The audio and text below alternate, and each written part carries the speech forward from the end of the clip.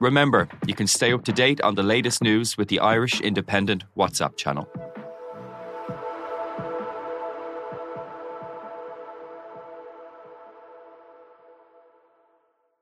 On the latest episode of Real Health with me, Carl Henry, I'm delighted to be joined by cardiologist Dr. Paddy Barrett, chatting all things cardiovascular disease. The way I look at this is that the two statistics that everyone should really be aware of is cardiovascular disease is the leading cause of death globally and in most developed nations, but it's also the most preventable. 90% of it can be prevented at an early stage if you just follow the right steps and formula. So I look at it as a scary opportunity. As ever, available on all podcast platforms.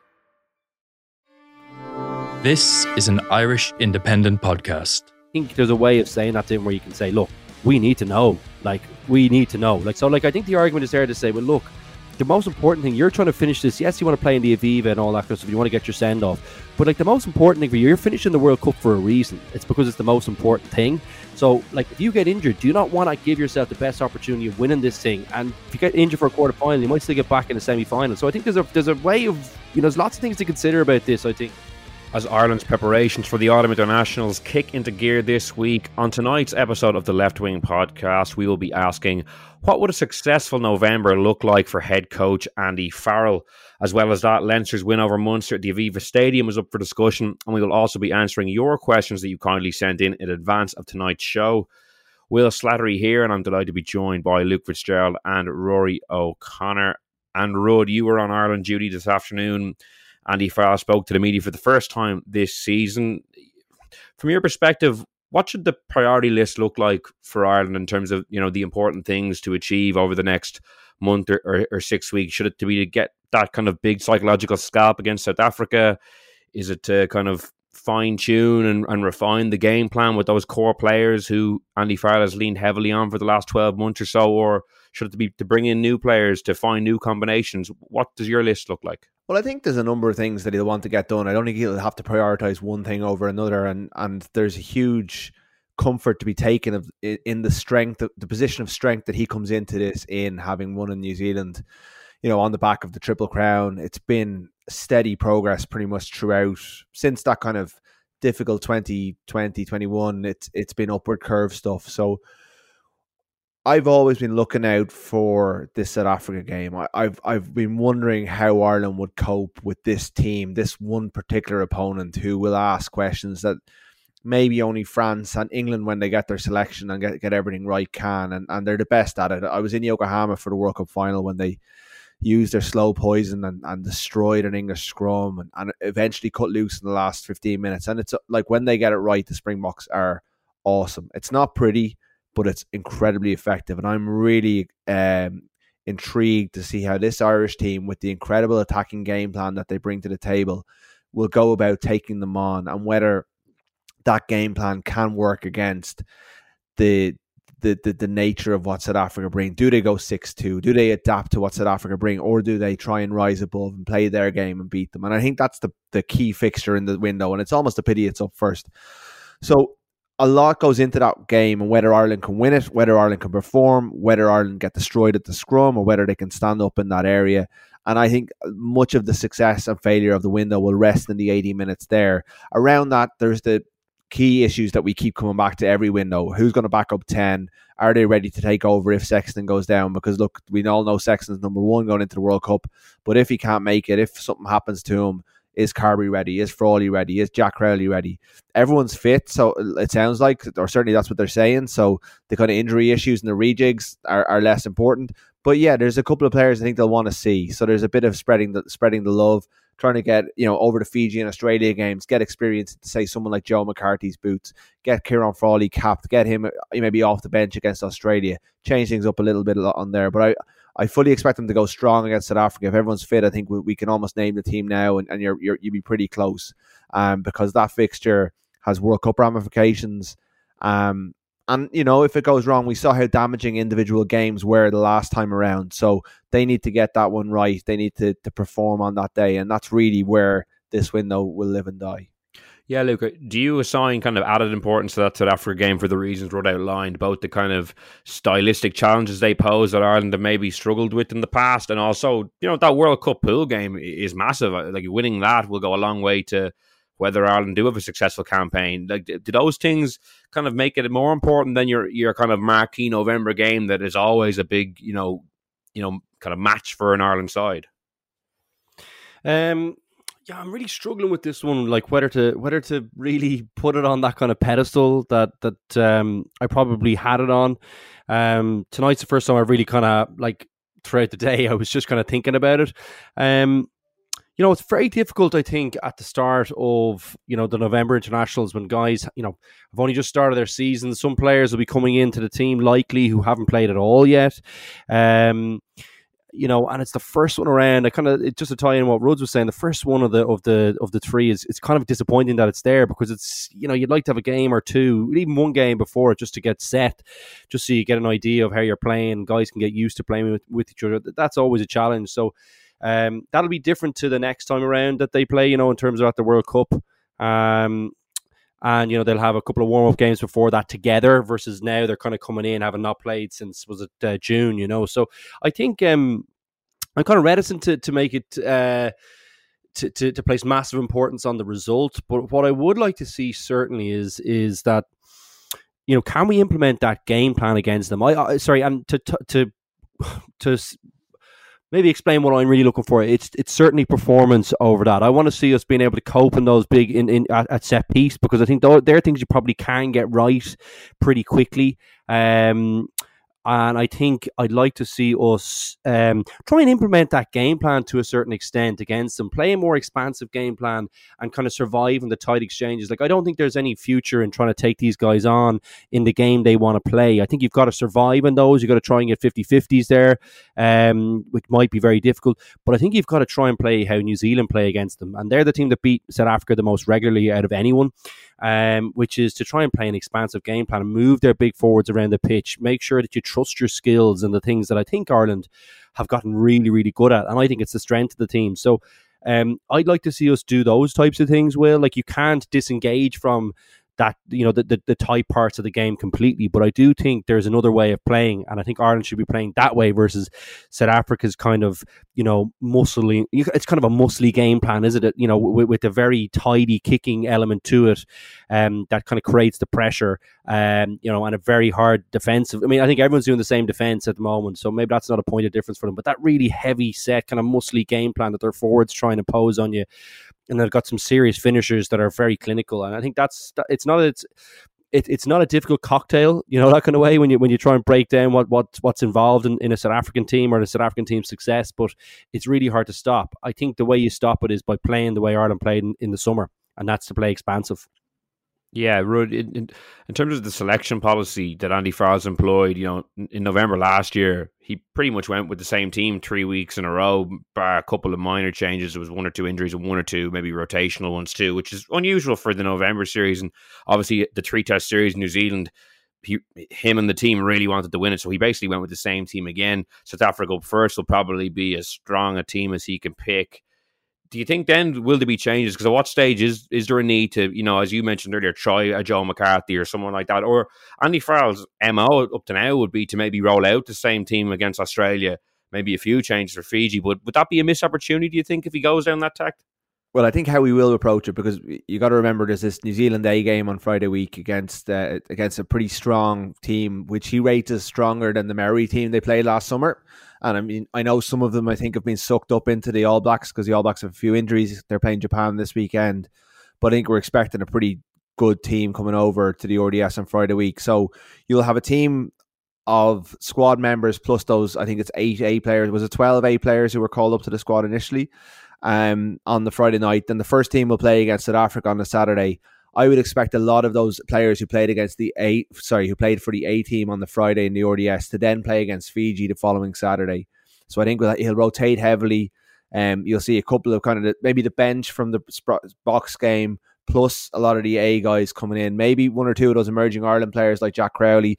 I wouldn't be surprised to see Marty Moore get back into the mix if things go well for him in there, because I think it's brilliant that he's back in, because I think he really has something to offer still to Irish rugby. And then Australia, if you've won your first 2 games and you've done well against New Zealand A as well, and players are performing, that's a chance, I think, to mix and match slightly. I think it'll be 2/3, 3/4 of the main team. But look, there'll be a few injuries by then. there'll be a chance to maybe try a Frawley or someone like that, you know, in a big game. Not to say they wouldn't necessarily use him beforehand, because I think they rate him really highly. But that's, I think, where you'll see maybe the bit of progression and evolution towards the Six Nations. But then we got to remember that he threw Mac Hansen in for his debut in a big game. So it's not like he hasn't taken big selection calls along the way. So he has been conservative in one way, but he's also slowly evolved this team over the course of the window of his time in charge. And you know, he gave Caelan Doris his debut in his first Six Nations game. So there have been players who've been introduced. They're generally one in a kind of a fairly familiar selection. But I think, yeah, look, a lot will depend now on how these players pull up in training this week. Though we've got, I think there's more than 10 injured players who are either coming back today or coming back Thursday or being managed until next weekend. If any of them are out, then that changes. Like if Tyke Furlong misses out, then that changes everything. If Josh van der Fleer misses out, then you're rejigging your whole back row. You know, if Joey Carberry misses out, then Frawley's on the bench. So, like, you know, there is. And they've said everyone's going to be fit, but he did also say that depends on how they get through training as well. So, like, we've a few kind of hoops to jump through before we can get to that point. Yeah, it's a funny one. You could have a very settled team, the kind of team that's played the last year almost, or it could be, you know, potentially, as you mentioned there, depending on who comes through, it could be very different, and there could be some very interesting selection calls. Luke, you know, when I go into every international window now, I like to ask this question. How many games of the three should Johnny Sexton start, do you think? One, I think. I think he should just start the South Africa game, and then put him on ice. I think there's no value. Like we know what he does. Like, you know what I mean. I don't think we need to discover anything there. You know, I always think you should be trying to win the Six Nations. So you play, you know, whoever's fit and who's the best player. You play in the Six Nations. You know, people might say, oh, well, there's risk in that, you know, and that's closer to the World Cup. But I just think you should always just be trying to win the Six Nations. It's our main competition. I think financially it's quite important to us as well. So I think, yeah, South Africa, I think you'd like to see him there just so you get a sense. And I think it'll be better for the team because, look, he just slots in there all the time. He's so familiar with the game plan. I think nothing will change in him, and the expectations around him and the confidence that he'll give everyone, even if they haven't played together, I think will be very helpful for the team. Will, so that's why I'd have him in that one. But I think there's no value add. I think you need to get Carberry time, and you need to get either, like, whoever you think is your 2 and 3 in that out half space. You need to get them time in those two games. We're coming under serious pressure in this area now, and there's a huge amount of risk kind of that's being that resides in Johnny Sexton being fit for the whole World Cup campaign now. So they need to try and de-risk a little bit and get guys some time. I was really pleased to see Joey Carberry. You know, I thought he didn't play great. Now he got the bit of a knock, but you know, I think Healy is becoming a bit of a concern defensively, but Crowley I thought looked very good. No, he was at 15 for a lot of it, but you know, Frawley, like, excellent player. Like, I would think the point is we have enough players there, but we need to really figure out who the 2 and 3 are at the moment. I think it's probably Frawley, and I think it's probably Carberry, but we really need to see them now. There's some time pressure coming on at this stage, I think. So that's where I stand on that one. Yeah. Yeah, Rod, do you think that's likely? Because again, the fixture list means that, like, you know, Sexton plays week 1.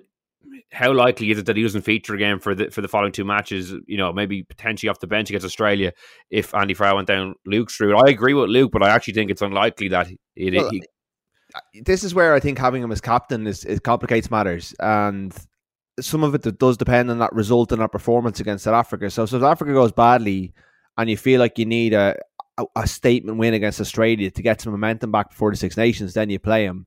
If you beat South Africa and you play well, then you can go to, you know, and I don't think Andy Farrell is going to do this because he has wedded himself to Johnny Sexton for this World Cup cycle. So I think it's unlikely. I think it's the right thing to do. And some of it does depend. Like, I think if you get hammered by South Africa, then there is an argument for putting Sexton back in and beating Australia, because like these defeats can damage your momentum in a World Cup cycle. Like, we got knocked off track 4 years ago in a World Cup warm up that nobody thought was going to matter in Twickenham, and they got hockeyed, and suddenly that was a disaster. So, like, but I think the right thing to do is what Luke's outlined. I think the right thing to do is play Sexton against South Africa, beat South Africa, hopefully, then give Carberry the week to run things against, if it is Carberry, to run things against Fiji, and then give him another week and say to Sexton, look, you're there to help him, but look, you are still my man for the World Cup. You are still, but we need to make sure that Joey has run things, you know, so that if you go down and it's a quarterfinal, a semi-final, in the national interest, he's ready to do it. And we want Kieran Frawley.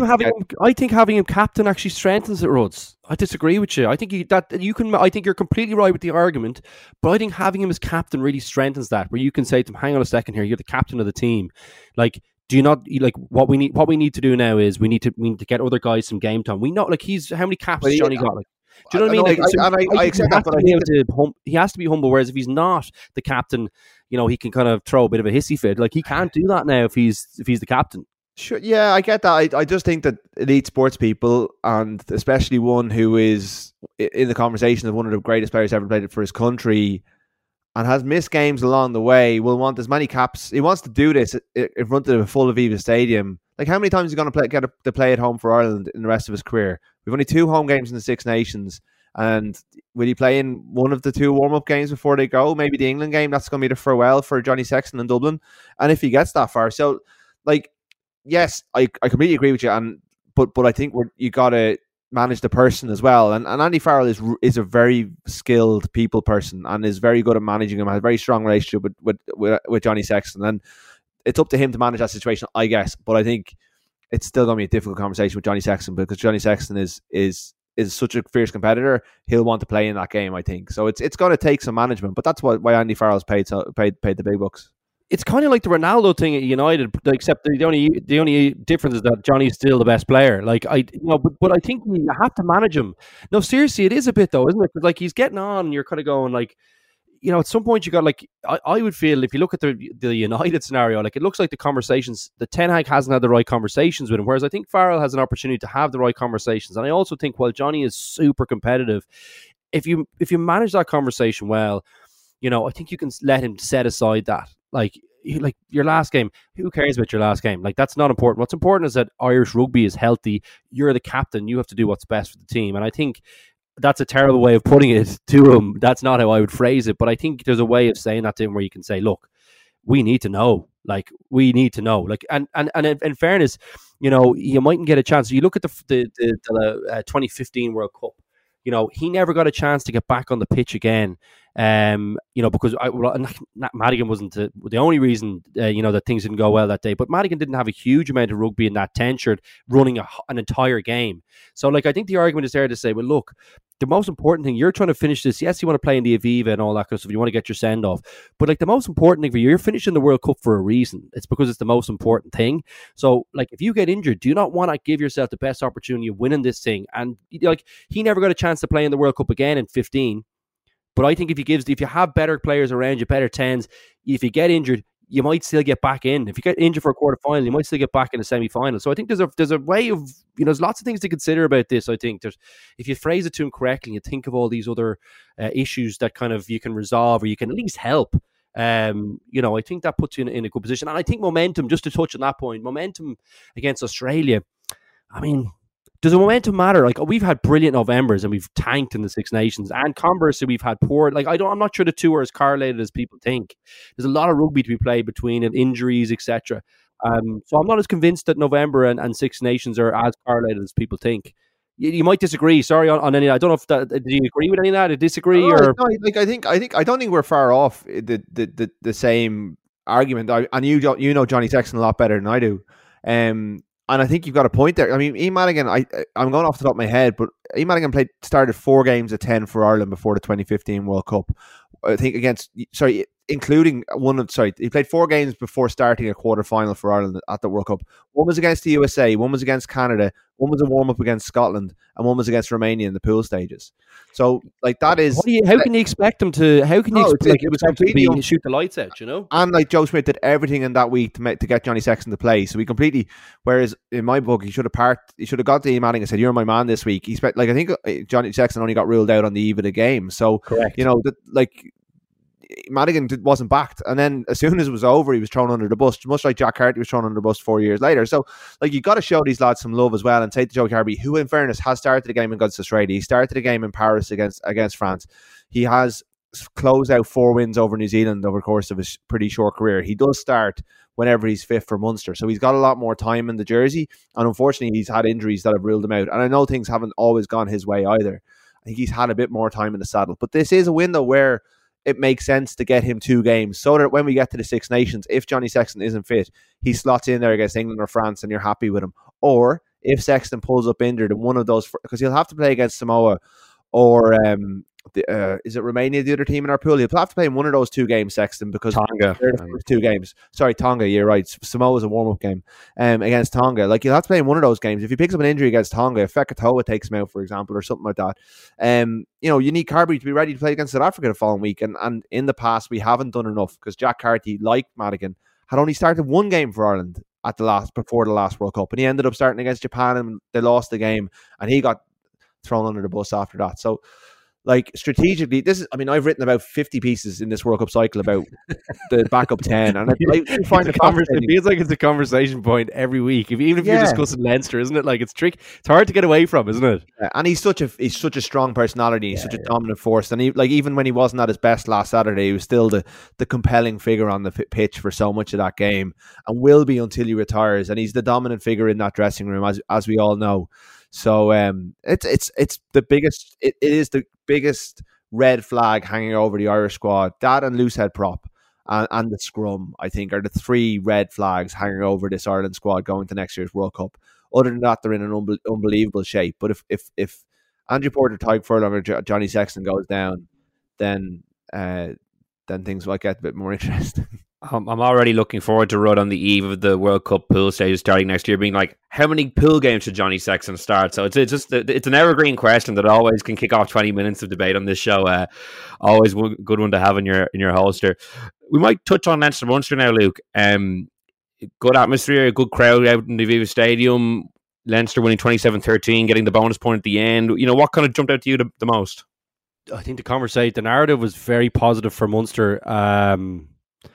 And really, I thought they got away with it. I thought Leinster could have put them to the sword in the first half, and it could have got really ugly. They show good fight, but like good fight in an interpro, I mean, geez, like that's the bare minimum, isn't it? I think. I thought Leinster were very sloppy with the ball at times. As were Munster at times too. I think both sides I felt like they were going for the killer blow. Just one phase too early or 2 phases too early. Didn't build pressure very well.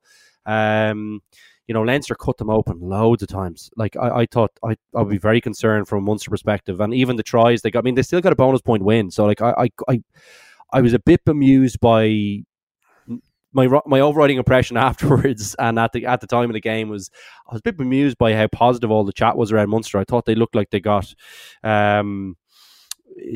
well beaten, even though the scoreline I think wasn't that far apart, and I think. Their discipline was still maybe a little bit of an issue as well. I mean, 2 yellow cards. Kleins was just sloppy, and I think he was lucky probably not to get a red. Even though I know it would have been harsh to get a red, I think he was still lucky. Like the elbow still made contact with the face, and it was actually quite dangerous. Like the way he landed on him, I was surprised Osborne didn't get, really actually badly hurt. It looked really awkward, didn't it? I don't know if you saw the way they landed on the ground, that's the overriding impression from the game. I think Munster still have a few issues to resolve. I think Leinster is still a step ahead and probably should have. They'll be disappointed that they didn't put them to the sword earlier. They really should have with the opportunities they had. Yeah, Rod, that is something that jumped out to me. The opening 10-15 minutes, Leinster, and it wasn't even like great Munster scramble defence really, or some of the things that Munster did to hold out Leinster. There was just some sloppy option taking when they maybe could have given the ball and kept it themselves. What was your view on that element of it that kind of Luke touched on there? Yeah, no, I think people. Firstly, Graham Roundtree comes in and he's super positive, and that does shape things. Like coaches sometimes don't appreciate how much influence they can have on the post-match narrative, and I think because they've been hammered for 5 weeks, pretty much straight, then people are probably out to give Munster a bit of a pass. Because in fairness, that Munster team that took the field, when I saw it. I think the spread jumped from 10 points to 17 points in a minute when that team was named. And they beat that spread. And they were lucky to beat that spread in some ways. But they stayed in the fight until the last 10 minutes. And were still pushing for that win without ever looking like they were going to... to get losing bonus without actually looking like they were going to score. They were kind of making heavy weather things in and around between the 10 and the 22 before... Jimmy O'Brien won that turnover at the right-hand side and Leinster go up the other end, and Ringrose produced that moment of quality that no Munster player was able to produce over the 80 minutes and won the game for Leinster. I think if Leinster had... I think Leinster saw the Munster team sheet on Friday and probably just switched off a little bit and relaxed, and that fed into their lack of accuracy and that sense that, look, we'll get back in here, we'll get it, we can pass up a couple of scores, we'll get them the next time. And the first half they just kept passing up, they couldn't finish their dinner, they kept passing up opportunity after opportunity. Sexton shanks a kick, he do in his sleep. Jenkins gets held up over the line, all those, the knock-ons, the loose line-out, Sheehan, a couple of crooked ones. If Leinster were playing Heineken Cup and they were on it, they would have, I think, taken at least 50% of those opportunities, and Munster would have been chasing their tail in a big, big way. But they gave a sucker an even break, and Munster hung on in there, and they deserve some credit for that. But I wouldn't be drawing too much optimism from it from a Munster point of view. I think this weekend is a really pivotal game in Munster season. If they can beat Ulster at Thomond and go 3 from 7, they give themselves a chance. If they're not able to back up if they can't take what they gain from staying close to Leinster for 70 odd minutes and back it up next weekend, then they're in as much trouble as we thought they were a couple of weeks ago. Yeah, and even the kind of the points accumulation aspect of it, I know you did a piece a couple of weeks ago about their points per game versus last year, and that was only 3 weeks in, so I think it would be even more alarming now, when they were 22-13 down, to kick a penalty there, get a losing bonus point. I know you'd still have to defend your line there, and Leinster ultimately scored, but if they kick a penalty there, that's not to say Leinster definitely would have still scored. You would have gotten away with a point. You come away with 0 now, so yeah, it's critical, I suppose, this game at Thomond Park at the weekend. Luke, one Leinster player I want to ask you about, and we got a question in from Baz O'Neill about him, is Luke McGrath. He got the man of the match at the weekend. A Leinster stalwart, scored his 44th try, for Leinster, which is a phenomenal record for a scrum half. Kind of the forgotten man at international level. I don't think he's played for Ireland since the 2019 World Cup. He was leapfrogged at Leinster almost by the fact that Gibson Park was picked by Andy Farrell, first of all. So he's kind of been in this kind of strange situation at club level where he was the main man and now all of a sudden has kind of gone to the forgotten man. Yeah, it's a kind of interesting scenario because Leinster were picking him for a long time ahead of Jameson Gibson Park, and I think in most of the big games as well. And then I think, look, after a while, like once Gibson Park is starting kind of, the starter for Ireland as such after November or after a Six Nations, you can't really... Well, you can, but I don't think you can really sit him on the bench behind McGrath, who's not even getting in the squad. I think there's probably... What I would say is there's probably a very strong argument to say that McGrath should be in ahead of Casey quite a bit. I think they're kind of similar players. I think McGrath, has probably done more in the game. He's more experienced. But I think for whatever reason, there seems to be something about McGrath's pass being a little bit slower. Because there's no other reason why you wouldn't have him in the team. I think maybe there might have been concerns maybe around some kicking, but I can't see any big difference between Casey's kicking and his kicking, if I'm being completely honest. I would say Cooney, I would say maybe Gibson Park has a more varied kicking game, certainly. And I would say Murray obviously has the best kicking game of the lot, I think. But other than that, I mean, his contributions around the pitch are unbelievable. It's probably been my biggest complaint with Lukey. I'd be biased in this one. He was my old training partner. I get on, he's one of the best guys you meet. He's a Leinster captain and all that kind of stuff as well. This guy is someone you want in, very much like a Rhys Ruddock, like a guy you want in your squad. He's just an absolute killer, and he's always hungry. He gets involved in the tough stuff. I always think he does a little bit too much of that for my liking. I think some of his technical stuff can suffer because he's so involved in the physical side of the game for a small guy. It takes way more out of you as a smaller guy than it does for a bigger guy in a wrestling match. So yeah, I think he should have been involved certainly in more Irish camps. And in Irish teams, I think, as well over the years. But for whatever reason, he just didn't fit the eye of the coaches, and they've kind of a few guys have leapfrogged him. For reasons I can't really put my finger on. Maybe it's an age thing, possibly is the only thing I can think of. But I'm not sure that's a really strong argument. I think if you look at Leinster, you have to say, whatever you say about the great players around him, the guy who touches the ball the most has to have a big impact on your team and how good your team do. They just do. I don't remember any team that has survived with a crap scrum half. You can't flourish without, the team can never really get to its full potential without a good scrum half, I don't think. You know, and by virtue of that, you'd have to say, like, Luke McGrath's been a huge part of the success at Leinster, I think, and the consistency. So, yeah, I think he's a brilliant player. I loved playing with him. You know, I think he's got a great nose for a try, a real, like, positive running lines, and he's, you know, his tackling and his covering, like, he's tireless in those parts of the game. Will, I think he's a brilliant rugby player. Yeah, so should be involved, I think. Just in terms of his age, he's actually a year younger than Gibson Park, so there's no real. No, it was versus Casey. Okay, so yeah, sorry, excuse me, I probably should have explained that. Maybe I confused you. Yeah, that's what I'm told. It is basically that they have 2 senior scrum halves. They like the model of having 2 senior players in one position, and basically a 23, 24-year-old who they see as having huge upside, who they can get in there, get loads of time in camp, get loads of reps of training, and get him a cap against Italy here or there. Whereas they don't feel like there's as much value in doing that with Luke McGrath. He got into training camp last November at one stage. He's been very unlucky, and so was Kieran Marmee and Caelan Blade, and, you know, John Cooney as well. There's been no injuries at scrum half. The whole World Cup cycle, like, this is the first time Gibson Park, I think, has had a knock. That they haven't had to call up any cover in that position. So I have a feeling that if Murray dropped out, he might be the next in line, because he's almost like the backup to Murray. Whereas Gibson Park goes out, then Casey steps up and Blade is there, because they're the tempo scrum halves. He's seen as more the good tackler, strong strategist, good relationship with Johnny Sexton. And if there was a raft of injury for the World Cup, I think they'd have no fear about calling him up, but they feel like they know that what they have with him, they don't need to have him in camp every time. And that's probably unfair on him, because he's not picking up that cap here and there and stuff, but he's not considered as good by the management as the top 2 is Gibson Park and Murray, and they see Casey as the coming man. So that's the way they've built it. And I think Kieran Marmee has been really unlucky in this World Cup cycle as well. Like, John Cooney in any other country there'd be war every time a squad comes out and he's not there. But we've kind of come to accept over the last while that he's not getting in. But, like, the rugby he's playing for Ulster is incredible. Like, is he going to play for Scotland? We'll know next February. I mean, I wouldn't begrudge him if he went off. It's not a tenuous link. It's his father. I know he has played for Ireland, but them's the rules. His father's Scottish. If they want them, I mean, he's getting no love from his home country, so I would have no objection to him going off and doing it if that's what he wants to do. And that would make quite an interesting storyline when the 2 teams meet in that crunch pool game at the end of next September. Yeah, I really don't think that's what the rules were brought in for, though, at the same time. No, it's wrong, yeah. For people like John Cooney to play for Scotland. Like, it was for, you know, it was brought in for guys wait till Freddie Burns comes over and starts playing for Ireland. He wouldn't get in the team. Neither would his brother.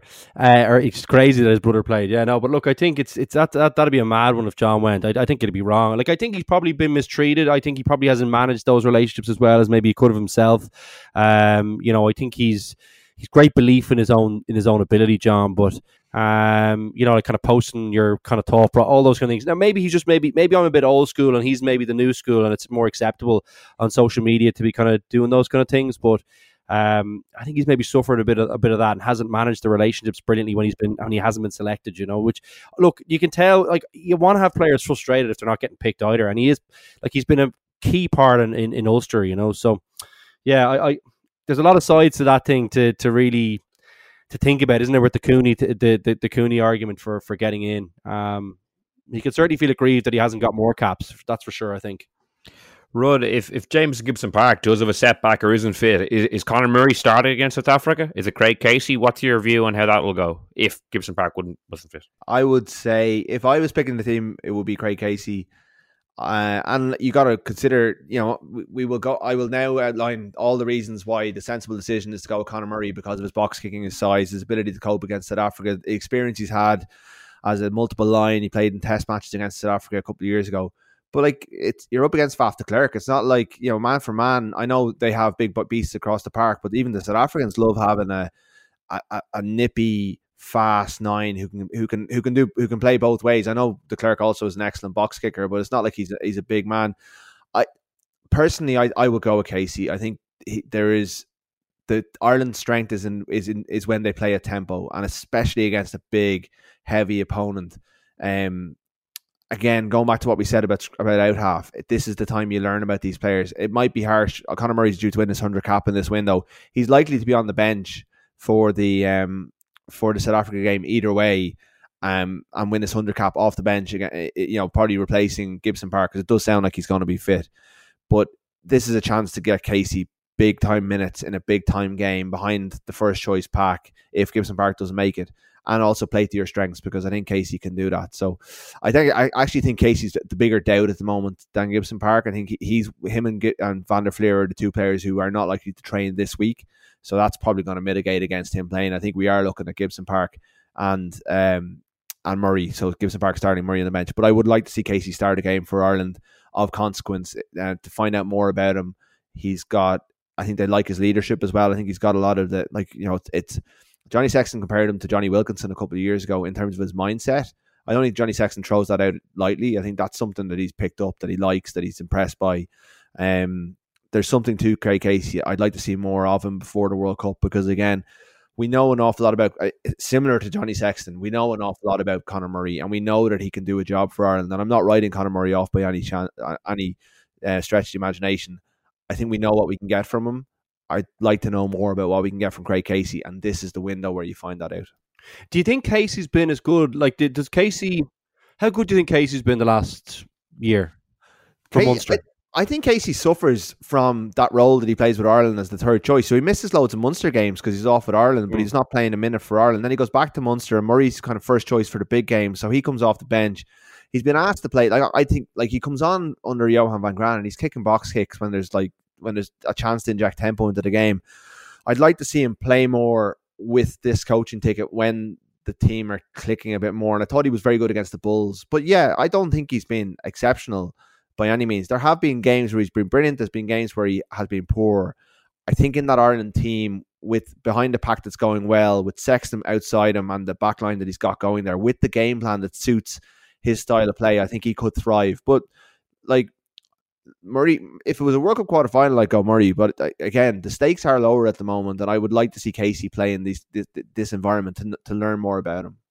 Yeah, like if I was Luke McGrath, I'd be gutted watching him get in there. Like, I'd be absolutely gutted. I'm particularly off the form of the last year or so, So it's a tricky one. Like, I think we're in this situation where I think, I think Murray has to go in. I think it might be too late in the day to maybe have a look at Casey. And I just haven't seen enough of him in Munster to really, I suppose, back up that, because I would have been listening to the same thing as you about in terms of Johnny Sexton's description of his mentality, and I suppose I just haven't seen that. Maybe he's struggling, Munster's struggling. It's very difficult for a halfback, but I probably just haven't seen enough. I'm unconvinced, even though I like some parts of what I've seen at Casey. I just haven't seen enough of it as well in a Munster jersey. Like to be saying, I'd like to see more of an Irish jersey, if you get me. I always feel like that's the domino, isn't it? It's like, you know what he can bring in Munster. So you say, well, I have to see him in Ireland. I have to get a glimpse of this guy starting a match for Ireland. Whereas I just haven't seen enough in the Munster jersey. Whereas I know with McGrath, I've seen McGrath be brilliant for Leinster for a concerted period of time. Whereas I haven't seen that with Casey. So that's an interesting one. And I've also seen that with Cooney. I've seen that with Marmion for their respective provinces. So they must be looking on thinking, well, how does that work if they were watching any Munster games, And Nathan Doak is...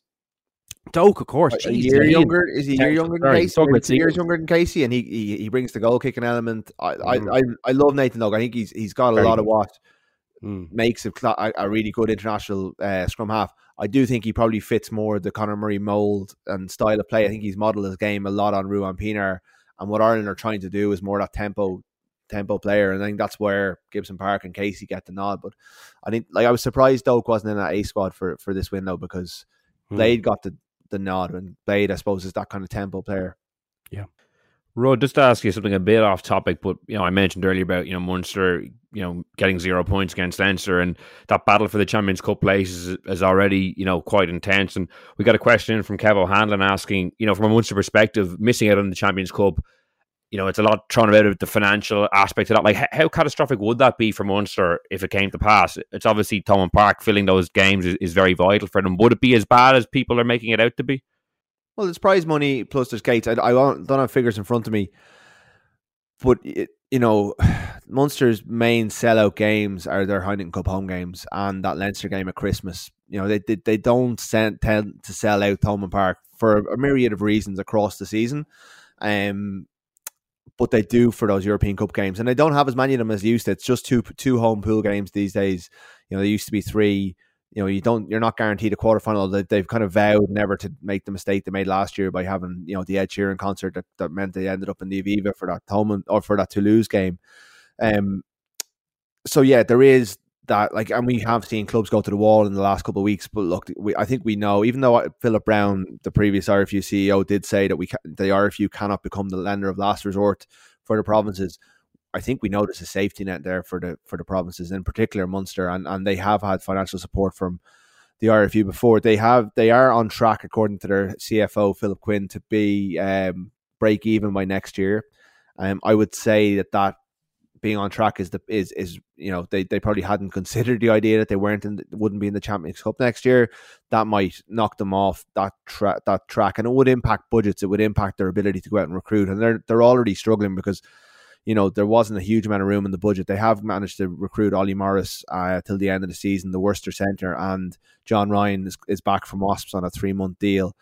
But as far as I'm aware, there's not a lot of wiggle room in their budget. We had heard that they would be looking for a world-class number 2 or 3.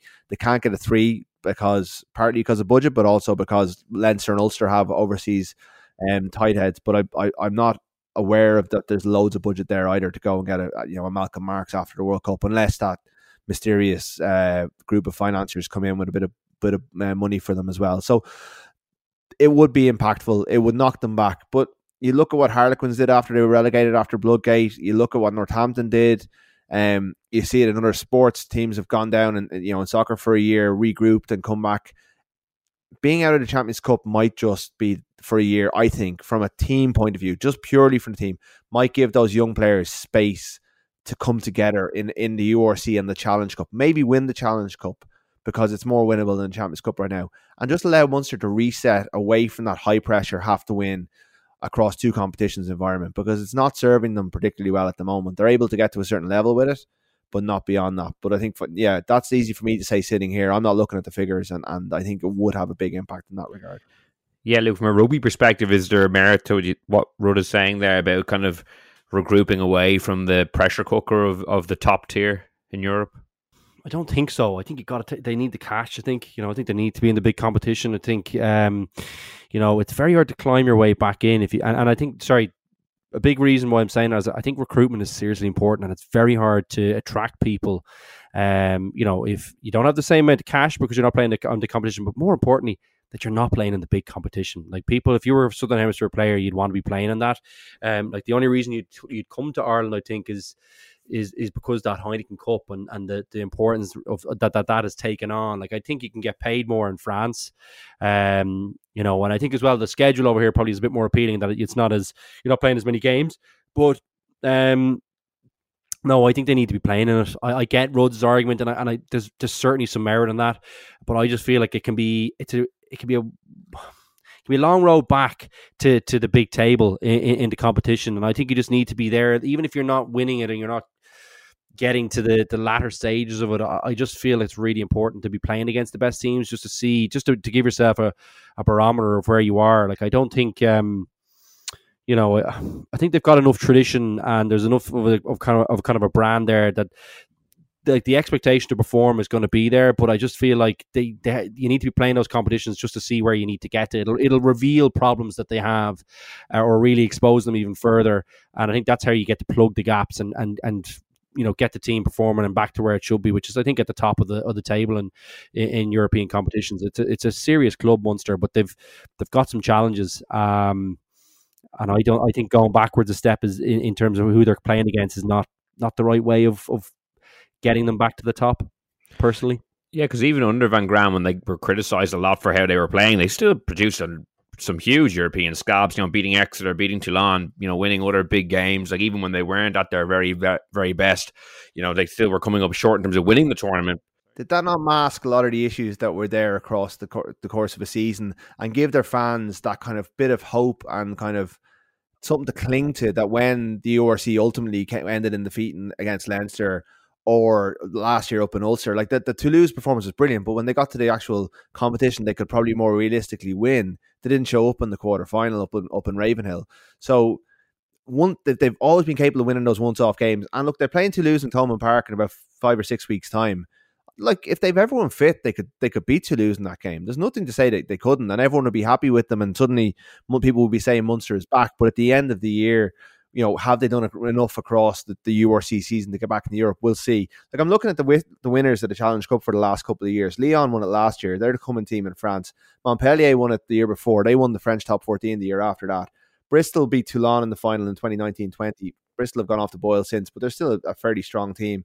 And Clermont beat La Rochelle in the Challenge Cup final in 2018-19. And La Rochelle, that was a step along the way to becoming one of the best teams in Europe a couple of years later. So, like, the Challenge Cup, the group stages, you're going to come up against some crap teams and some mismatches and stuff. But if you get into the knockouts and you keep going through it, there's this piece of silverware there that's more realistic for Munster to win than the Champions Cup. Because the Champions Cup, you got to win round of 16, last 8, semi-final, final. And the South African teams are in it this year as well. And the URC is much harder to win now because the South Africans are really good and they're adding an awful lot to it. So, it's been 11 years since they've won anything. I don't think they should be... I think if this year... I'm not saying they should spend like a decade down there.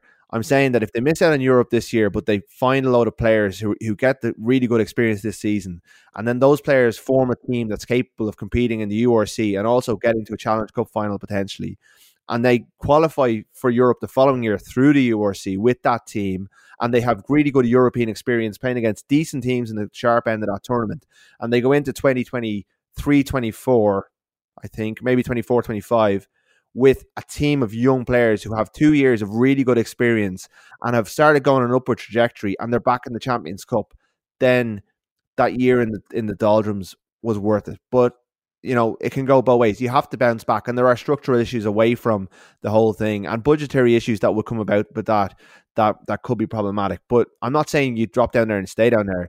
Like, sometimes you have to take a step backwards to go forwards. And this season looks like it's going to have a lot of pain for this Munster squad. And it's going to result in this, and it's going to be about how they bounce back from it. So, best case scenario for Munster, they get the Champions Cup pool money this year. They drop down into the Challenge Cup for this season after coming in that that sweet spot where you drop into the second tier. The finals in Dublin in May. They win that. They're back in the Champions Cup next year, having achieved both of your objectives. Well, that would be, if they got a bit of silverware, they'd have something to take from their careers. They were going to retire and never won nothing for Munster. And then if they won a Challenge Cup final, like Leinster Cellar, I know it wasn't the same as the Champions Cup, but they did take advantage of the fact that they got into the Challenge Cup. What was it, 2013? And that was you won the double that year. It was that's not the double. That's not the double. It wasn't the double. It wasn't the real double. But it was still a way. It was still a final. It was a full house. Coca-Cola Cup. Yeah, no, I get the point. Actually, look, I could see where you're coming from with it, Rose. I suppose I'd just be concerned that it's become such a step up for you to get back up competing with in the Champions Cup. Like, yeah, you might get a bit of confidence. You might be able to blood a few youngsters away in a less, in an environment where there's less expectation and pressure. But I'd probably be of the opinion that the pressure is good and maybe you learn a bit more about yourself. But yeah, look, that's a really difficult one to say whether you're right or wrong on that one. To be honest, I could see why you'd feel that way about it, and that it might be something beneficial for the squad at this juncture, which is certainly in a challenging position. Like I what I'd be very concerned about is that they get in a situation where the expectation levels are just lowered. Like, that's my big concern about the match on the weekend. Like, it was a bonus point loss against Leinster, who basically didn't finish. Like, there was about 4 or 5 really cutting edge opportunities that Leinster threw away. And Munster had very few visits to the Leinster 22 throughout the game, just in terms of pressure. Or they weren't in there for long periods anyway, if they were. And to hear kind of people talking positively after the game about it, that just concerns me for Munster, if I'm being honest. So that's probably where I'm coming from. I'm not sure that it's good to be dropping down and actually winning something. I think that could maybe mask over the real issues for a team that should be a Heineken Cup competing team, Well, the next step for them will be that Ulster game in Thomond Park this weekend, which could have huge ramifications come the end of the season for those Champions Cup qualification spots we've referred to. But that's all we have time for tonight on the Left Wing Podcast. Delighted to be joined by Luke and Rud. We'll be back next week with another show. In the meantime, you can subscribe to us on iTunes or Spotify, and please rate and review us as well. So until next time, thanks for listening and goodbye. This is an Irish Independent podcast.